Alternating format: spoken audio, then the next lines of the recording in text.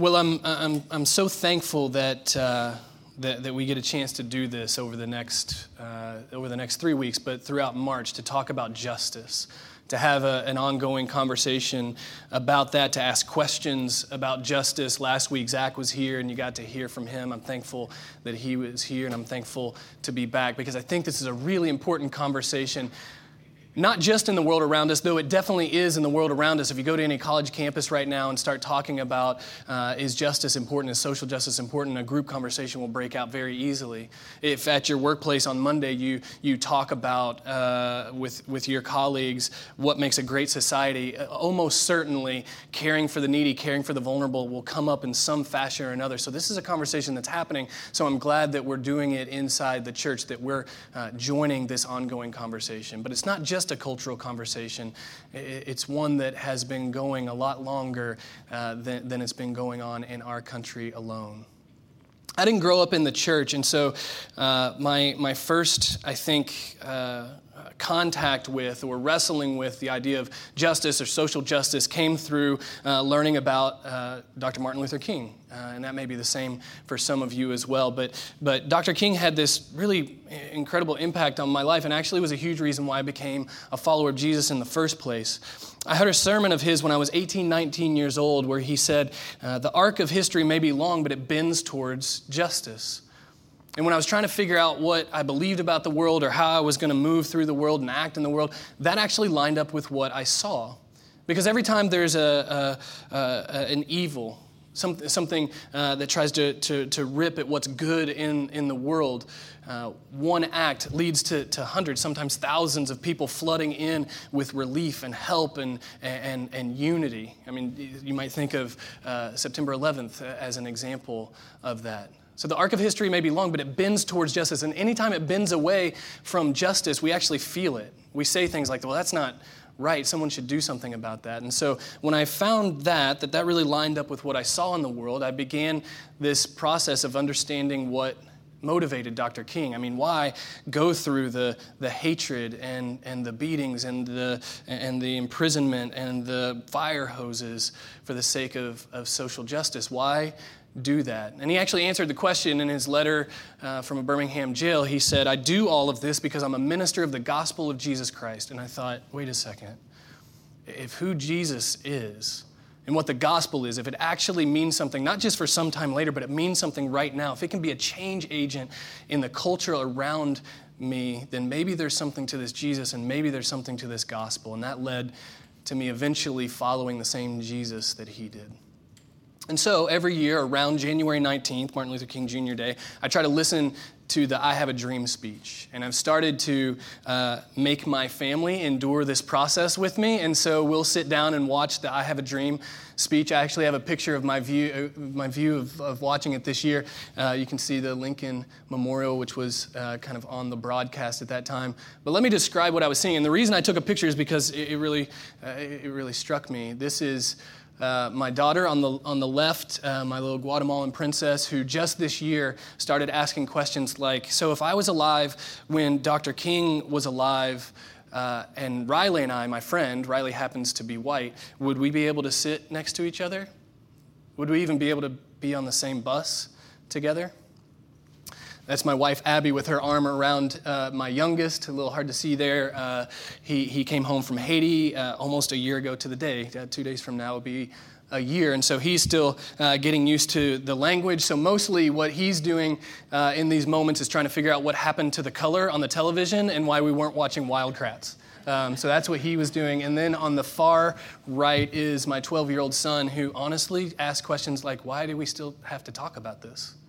It doesn't even make any sense that these types of things are issues, but we sat and we listened to Dr. King's words that we probably are familiar with, that he has this dream of a day where children will be judged not by the color of their skin, but the content of their character, where those with power will use their power to care for those without any, where we will be people who help others be freed up to progress toward what God intended. That's his dream, and I'm struck every year when I listen to that at what's at stake. What's at stake for the world? What's at stake for my community? What's at stake for Christians as we take up this idea and this charge, this call of justice.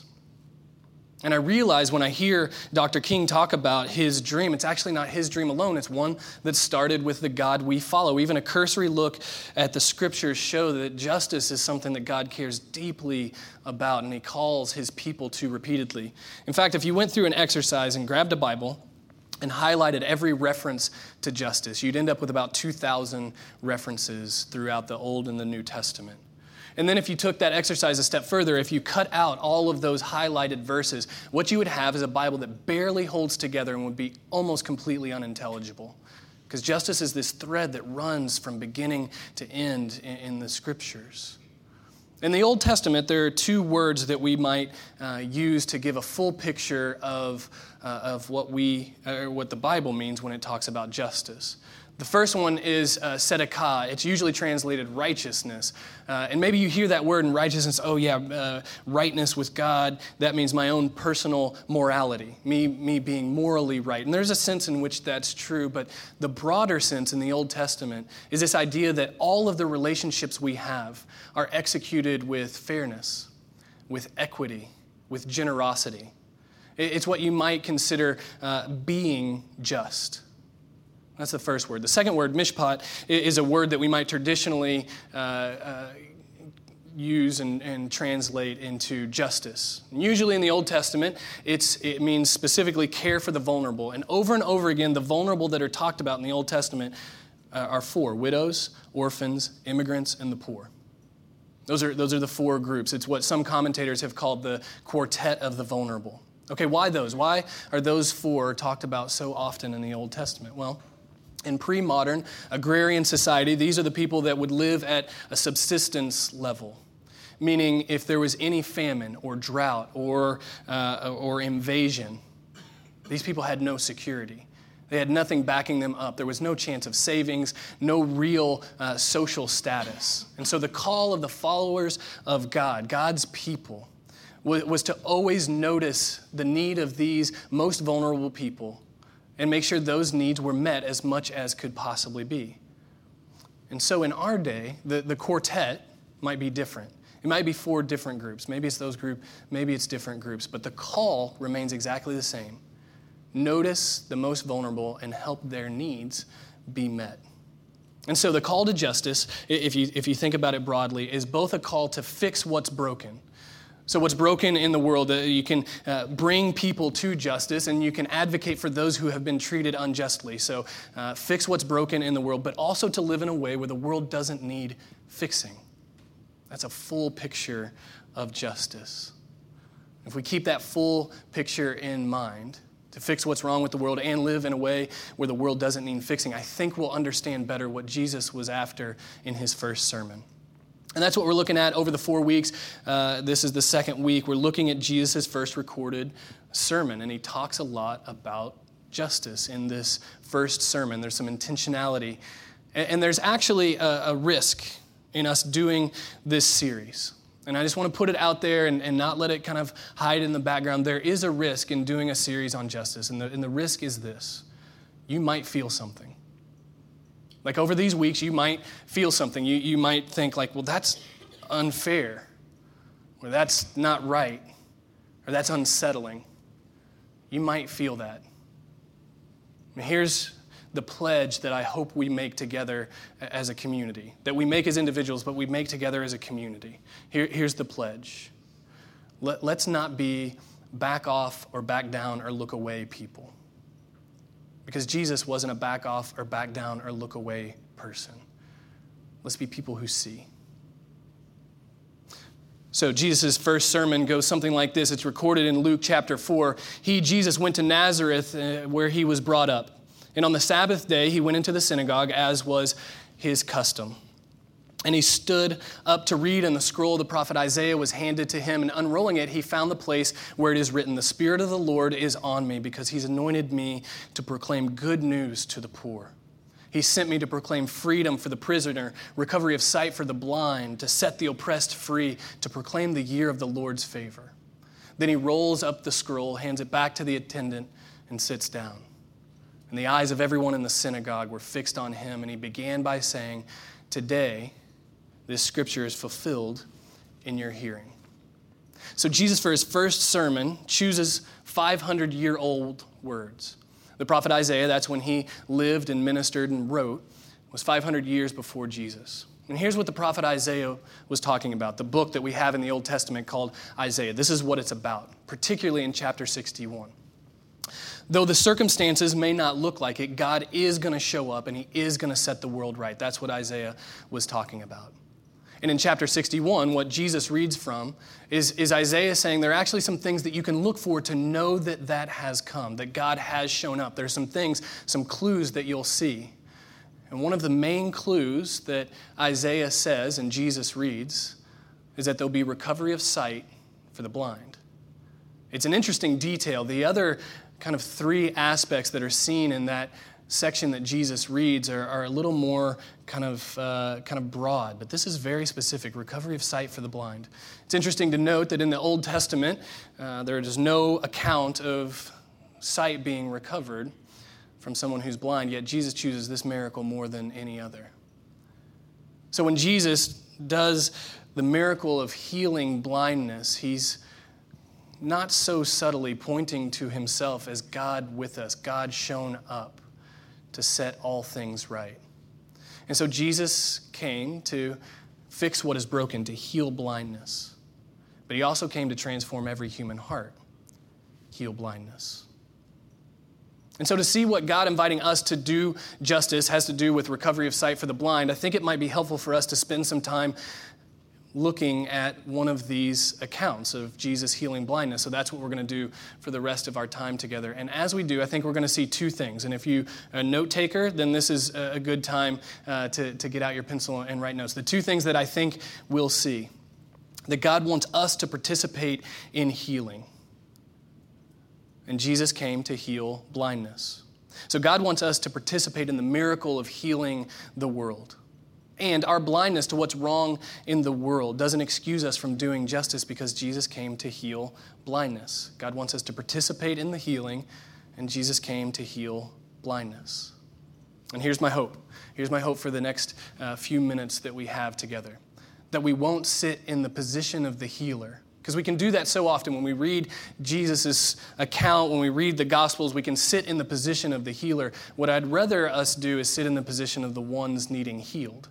Let's sit in the seat of the blind man and see what we can learn from that. So, with that in mind, John chapter 9, one of my favorite scriptures. As he went along, this is Jesus, he saw a man blind from birth.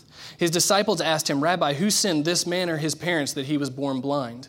"Neither this man nor his parents sinned," said Jesus, "but this happened so that the works of God might be displayed in him. As long as it is day, we must do the work of him who sent me. Night is coming when no one can work. While I'm in the world, I'm the light of the world." After saying this, he spit on the ground, made some mud with his saliva, and put it in the man's eyes. That's gross. "Go," he told him, "wash in the pool of Siloam."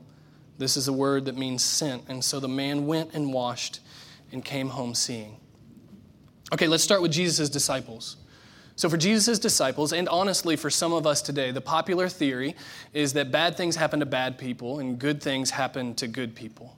So someone must have broken the law for the scales of justice to tip away from the favor of this guy. Who sinned, this man or his parents? Because clearly somebody broke the law and did something. It's worth noting that this question asked by Jesus' followers had absolutely nothing to do with compassion for the individual, for the man born blind. It was a question about justice, but it had nothing to do with caring or honestly even seeing the man born blind. It was theology with no heart. And the reason it was theology with no heart is because the question comes from a place of misunderstanding who God is. They believe that God is a God of karma, not a God of justice. Remember, justice is freeing people to progress toward God's good intention.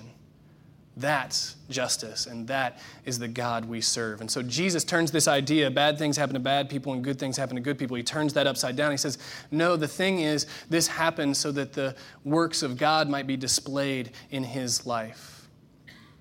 God's not using this guy as an object lesson.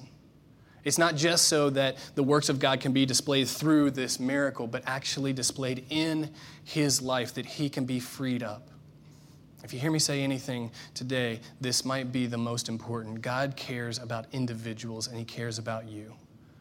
You're not an object lesson. I don't know if you're struggling, and I don't know what you're struggling with, but if you find yourself in a place of struggle and you're like, I think God is just trying to prove something, just try to use me as some type of object lesson, you're more valuable than that. God cares and loves you. That's why he came to live and love and die and rise again for you. He cares about you, but we do live in a fallen, broken world. We do.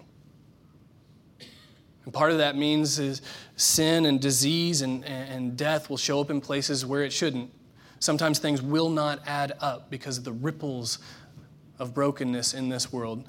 Sometimes our suffering will be a result of our actions. If I speed and leaving here and I get pulled over and get a ticket, that's suffering that results from my own actions. But sometimes it won't. Sometimes sin and pain will just bump into you on the way you're going. And Jesus is showing us that God can bring rightness, can bring justice, can do something new, even in that reality. And so Jesus shows us that by doing something entirely gross. I mean, it is disgusting. I do not encourage you to be like, you know what, I'm going to tell my friends about Jesus, and so I'm going to replicate this miracle. Don't try it. I would not encourage that this afternoon. But he bends down to the ground, spits, rubs it, makes mud with his spit, and then he wipes it on the guy's eyes. I mean, it's totally disgusting. But it's a not too veiled reference to creation. Remember, God created man out of the dust of the ground. So this is something completely new. This is a reference to new creation.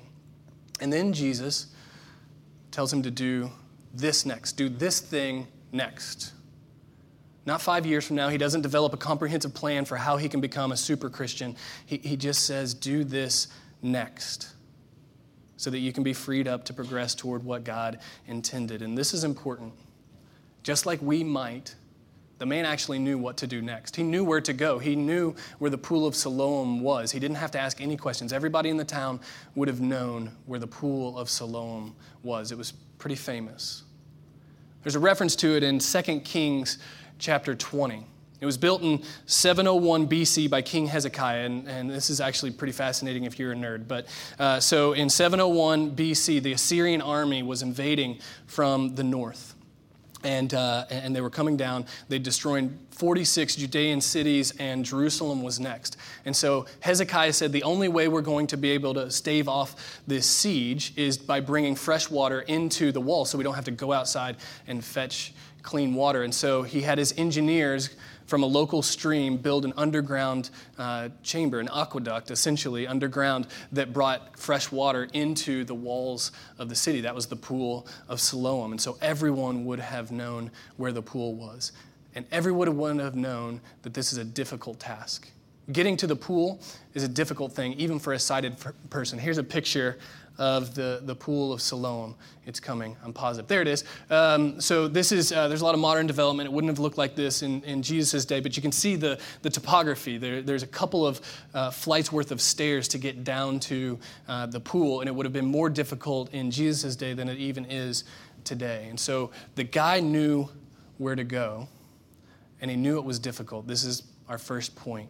The difficulty or the complexity of the task doesn't excuse us from taking our next right step. It never, ever does. So if our task, if our call, if our invitation is to do justice in the world, then the difficulty or complexity of the issues does not excuse us from taking our next right step, because God wants us to participate in the miracle of healing the world. He says to the guy, go, take this next step. It's the same thing he says to us, take a next step. And so the blind man is faithful to take the steps that Jesus had laid out for him, but it's worth asking the question, why? Like, why do it? He wasn't healed yet. He had to take this difficult road to get down to where Jesus told him, like, why would he do that? Maybe he was bored, he didn't have anything else to do, maybe it was fool's hope. I don't think so. Because there's something significant about that pool, not just that everybody knew where it was. In Jesus' day, the Feast of the Tabernacles was like the Judean Thanksgiving.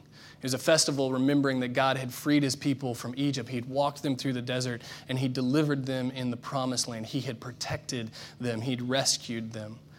And this feast, this Judean Thanksgiving, began at the pool of Siloam with a procession called the Rejoicing of the Water Drawing. And so a designated priest would dip a golden pitcher into the water, and he'd fill that pitcher up, and then they would walk up the steps and up the Temple Mount, and they would deliver that pitcher of water onto the temple altar. And so there was singing and dancing. There's a whole parade that followed the priest, and it was really quite a deal. That started this feast. And it was actually during the Feast of the Tabernacles that Jesus, in the temple courtyard with that pitcher in the background, said, "If any man is thirsty, let him come to me and drink. Whoever believes in me, as the scripture has said, streams of living water will flow from within him." So Jesus, again, is cleverly pointing to himself as the solution, as the Savior.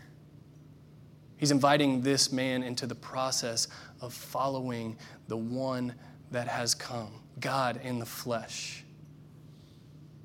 Because following Jesus is always the way this world gets healed. Because Jesus was God's plan for how to deal with the problem of evil, the problem of brokenness, the problem of our blindness to each other. Jesus is the way it gets healed. But even if the blind man believed that, even if he believed that was true, even if he believed Jesus was the Savior, Jesus is asking him to do something difficult.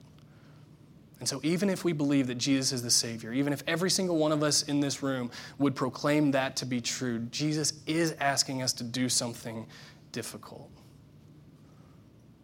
And so that choosing to remain blind actually starts to sound a little bit like an attractive offer.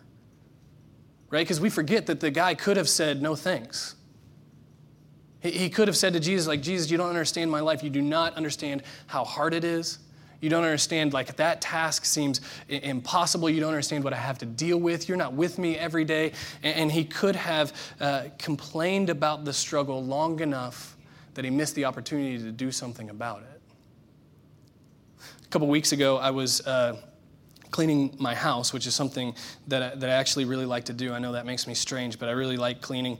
And so I was cleaning, and I noticed that there were lick marks on the back door, the back door of the patio, which isn't all that odd because we have 2 dogs, and I've tried to train them not to do dog things, but they still do dog things. And so I was like, okay, well, I'll clean it. So I go outside, and I spray Windex top to bottom and start wiping top to bottom because I'm a normal person. That's how you do it. And so I'm going top to bottom, and I get to right about here, which is where the lick marks were, and I wipe. I'm like, that's weird. And I wipe, and I wipe, and I wipe, and I wipe, and I realize the lick marks aren't on the outside. They're on the inside, and our dogs are always outside. That means a human has licked the inside of the sliding glass door. Now, at this point, the only person that was around was Abby, and so she felt the brunt of the blow. And I come in, and I'm just railing against society in general and how someday the society is going to be worse because we're raising terrible children who they're going to have to deal with someday. And this is like the downfall of all things. And I just kind of kept going. And finally, I was like, you know what? I got to blow off some steam. So I went to a place that's a little more controllable and cleaned something else. And I came back 10 minutes later and realized, oh my gosh, the lick marks are still there. I had complained so long that I'd forgotten I could have done something about it. I could have just cleaned it. Complaining isn't the goal. Knowing isn't the goal. Seeing actually isn't the goal. I saw that something was wrong, but that's not the goal. And we should, when we see something wrong with the world, we should use whatever platform possible to help others know what's wrong with the world. I think that's a big deal. And not about the licking thing. That's not really injustice. But we should let people know about it. But that's not the goal. Disruption's a good thing if it leads to good action. So the man was disrupted, and he took a step. And then he took another one. And then he took another one. He didn't take them all at once. He took them one at a time, one right next step, again and again and again. And because he did, he could participate in the world around him more fully. He could engage in the world around him. He was more able to be what he was made to be because he took those repeated steps. And that's how it is with the miracles of Jesus. Again and again, we see it. There's always a miracle behind the miracles of Jesus. With this man born blind who can now see. The man who was living in a tomb because he was demon-possessed. Literally, you couldn't be more left for dead than being relegated to a tomb, cast out of your own city. Jesus heals him, heals the demon, and then tells him, go back to your town. The man with the shriveled hand who on the Sabbath day, he was sitting on the outside. Jesus takes him to the center. Essentially, on church day, it was like walking him right up in front, and he heals him in front of everyone. The leper who he heals, and he says, go to the priest to be certified that you're clean. What's the link in all of these healings? The miracle behind the miracle, restored relationship. This man could now more fully participate in the world around him. The formerly demon-possessed man could now go back to his community. The man with the shriveled hand didn't have to be on the sidelines anymore. He could be a full participant in the synagogue community. The man with leprosy who was sent to go be certified, the reason he needed to be certified is because he had an infectious disease. He couldn't go back to his own home. He had to live on the streets away from his family unless he was certified that he was clean. Then he could go back home. The miracle behind the miracle is always restored relationship. But if we choose to remain blind to the world around us, to the people around us, then we don't even give that miracle a chance, that relationship a chance. We have to see each other. That's where it starts. And so, I'm a white male who grew up in southern Indiana. And 9 years ago, I moved to Florida because I had an incredible opportunity at a wonderful architecture firm. And now I'm a pastor at an incredible church that's predominantly middle-class white. And there's some diversity here, some glimpses of what we'll see in heaven. Because what we'll see in heaven is we're all gathered around the throne worshiping God, but every tribe and tongue and nation, it's going to be the most diversity we've ever seen. And we're all focused on doing what we're made to do, worshiping God. And there's some expression of that here, and I'm so grateful for it, but we're predominantly middle-class white. And so if I can't see that how I experience the world, how I move through the world is different than a 15-year-old black male or a 45-year-old Hispanic female, or the Army vet mechanic who's working on my car, or the waitress that's going to bring me my lunch later, or the wealthy business owner, or the Syrian refugee. If I can't see that my experience of the world is different than theirs, I'm not giving relationship a chance. That miracle doesn't even have a chance. Which leads to the second point. Our blindness doesn't excuse us from seeing because Jesus came so that we could see. And when we don't, we actually perpetuate the first curse. The first curse, Adam and Eve in the garden, when they turned away from God's plan, they hid from each other. Isolation, that's the first curse, and we perpetuate it when we don't see each other. When we choose not to see what's going on in the world. Last year we saw riots occur in our own country because the rate of violence against people of color by police and violence against police was reaching a boiling point, and people were expressing themselves, and it begged attention. And we can choose to forget that happened. We can choose to forget that happened altogether, but that's a choice. And we may think, well, knowing more about racism or systemic injustice is just too much. And if I know more, then I'll know more, and that'll lead to action. And I'm not sure my schedule has time for that, but that's a choice. Or we can say, you know what, I'm so convinced of my own convictions. I'm pretty sure I'm on the right side, so I actually don't have to hear anybody on the other side. But that's a choice too. It's what you might call self-inflicted blindness. And here's the thing. You might be thinking at this point, okay, so I get it. You're telling me which side of the aisle to be on. I'm not telling you which side of the aisle to be on. There are people on either side of the aisle that love the idea of justice for all people. What I'm saying is if you have a side of the aisle, the call of Jesus is to actually see the person on the other side of the aisle and love them. If following Jesus, if the way you follow Jesus, if it leads you to hate anyone, it's actually not Jesus that you're following. Jesus said, love your neighbor, but he also said, love your enemy. That's our call every time, regardless of whether we have a side of the aisle or not. Tim Keller is a pastor up in New York, brilliant guy. We have some of his books out in the Resource Center, but he says, we instinctively tend to limit for whom we will exert ourselves. We'll do it for people like us and for people whom we like, but Jesus will have none of it. When Jesus selects the Samaritan helping the Jew, remember we studied the Good Samaritan just a few weeks back. Jesus couldn't have found a more forceful way to say that anyone at all in need, regardless of race, politics, class, religion, is your neighbor. Not everyone is your brother and sister in faith, but everyone is your neighbor, and you must love your neighbor, and you can't love your neighbor if you don't see them. And so we can hear statistics like 1 in every 10 black men in their 30s is in prison or jail on any given day. African American males are 6 times more likely to be imprisoned than white males, 2.5 times more likely than Hispanic males. We can hear 1 in 3 children in sub-Saharan Africa are undernourished. We can hear Orlando ranks dead last in major cities and median income, which means that there are hardworking people in our city, maybe harder working than us, or at least just as hard, who can't pay for basic necessities like housing or food or those types of things. We can hear those things and we can say something like, well, they probably deserve it. But then we're doing exactly what the disciples did, exactly what Jesus came to correct. Because we're saying, you know what? They probably just deserved it. Who sinned so that this is happening to this person? They probably deserve it. But we can choose a different way. We can choose to see others. We can accept the healing of not just our eyes, but our hearts as well, the one that Jesus, the Savior, came to bring. And when we do, we have a shot at joining him on the on earth as it is in heaven mandate. Remember, Jesus didn't pray, God, get us out of here. It's a mess down here. Get us away. He said, God, your kingdom come, your will be done on earth as it is in heaven. The on earth as it is in heaven is a part of the constitution of the Christian. And when we don't see people, we nullify our own foundational documents. And our gospel ends up looking like that tattered Bible with all the justice verses torn out. It's almost unintelligible.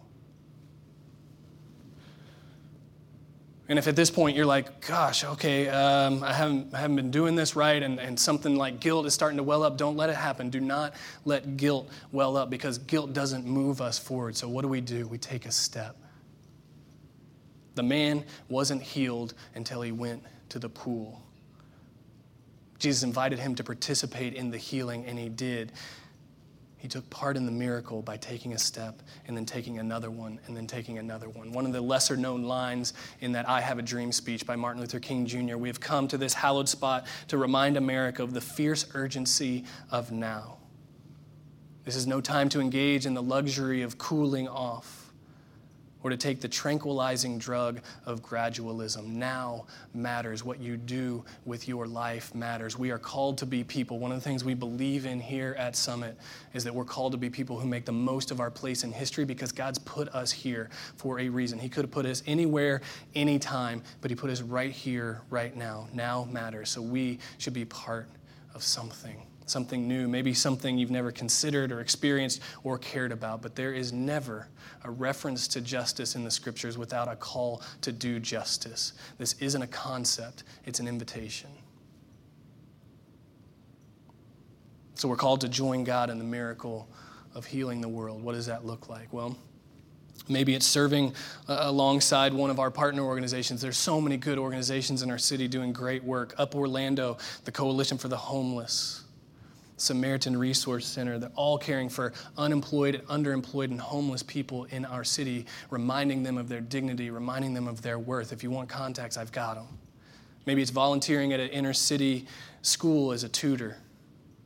Maybe it's working with a settlement agency, helping a refugee know how to get to the grocery store and what to buy when they get there. Maybe it's eating at that Colombian or Korean or Syrian restaurant that you love so much, and not just enjoying the food, but actually going to get to know the owner. Maybe it's taking time to care for and about someone with special needs. There's a ministry that happens once a month on Friday at our Herndon campus. It's called Capernaum. It's a division of Young Life, great organization.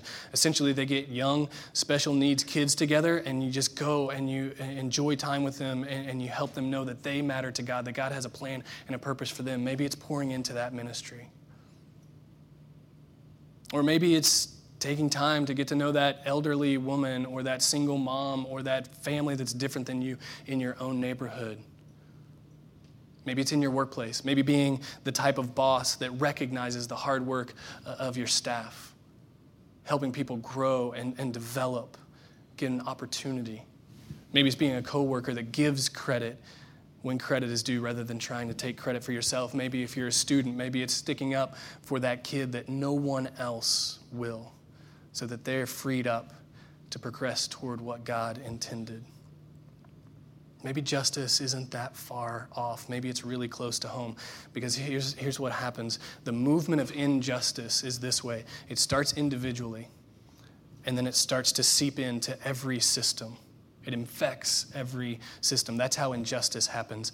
But injustice is undone the exact same way. It starts individually, and it moves out, and it heals every system. Justice is an individual movement.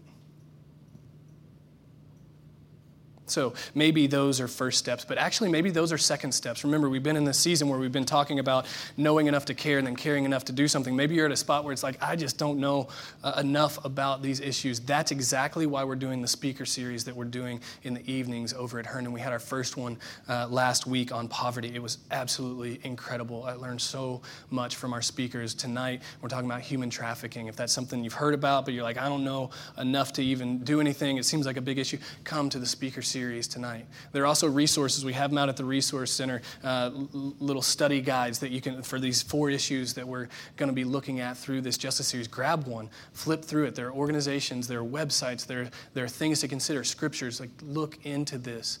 Start with that knowing aspect. Go to the speaker series and hear and learn about people, about issues that deserve our attention.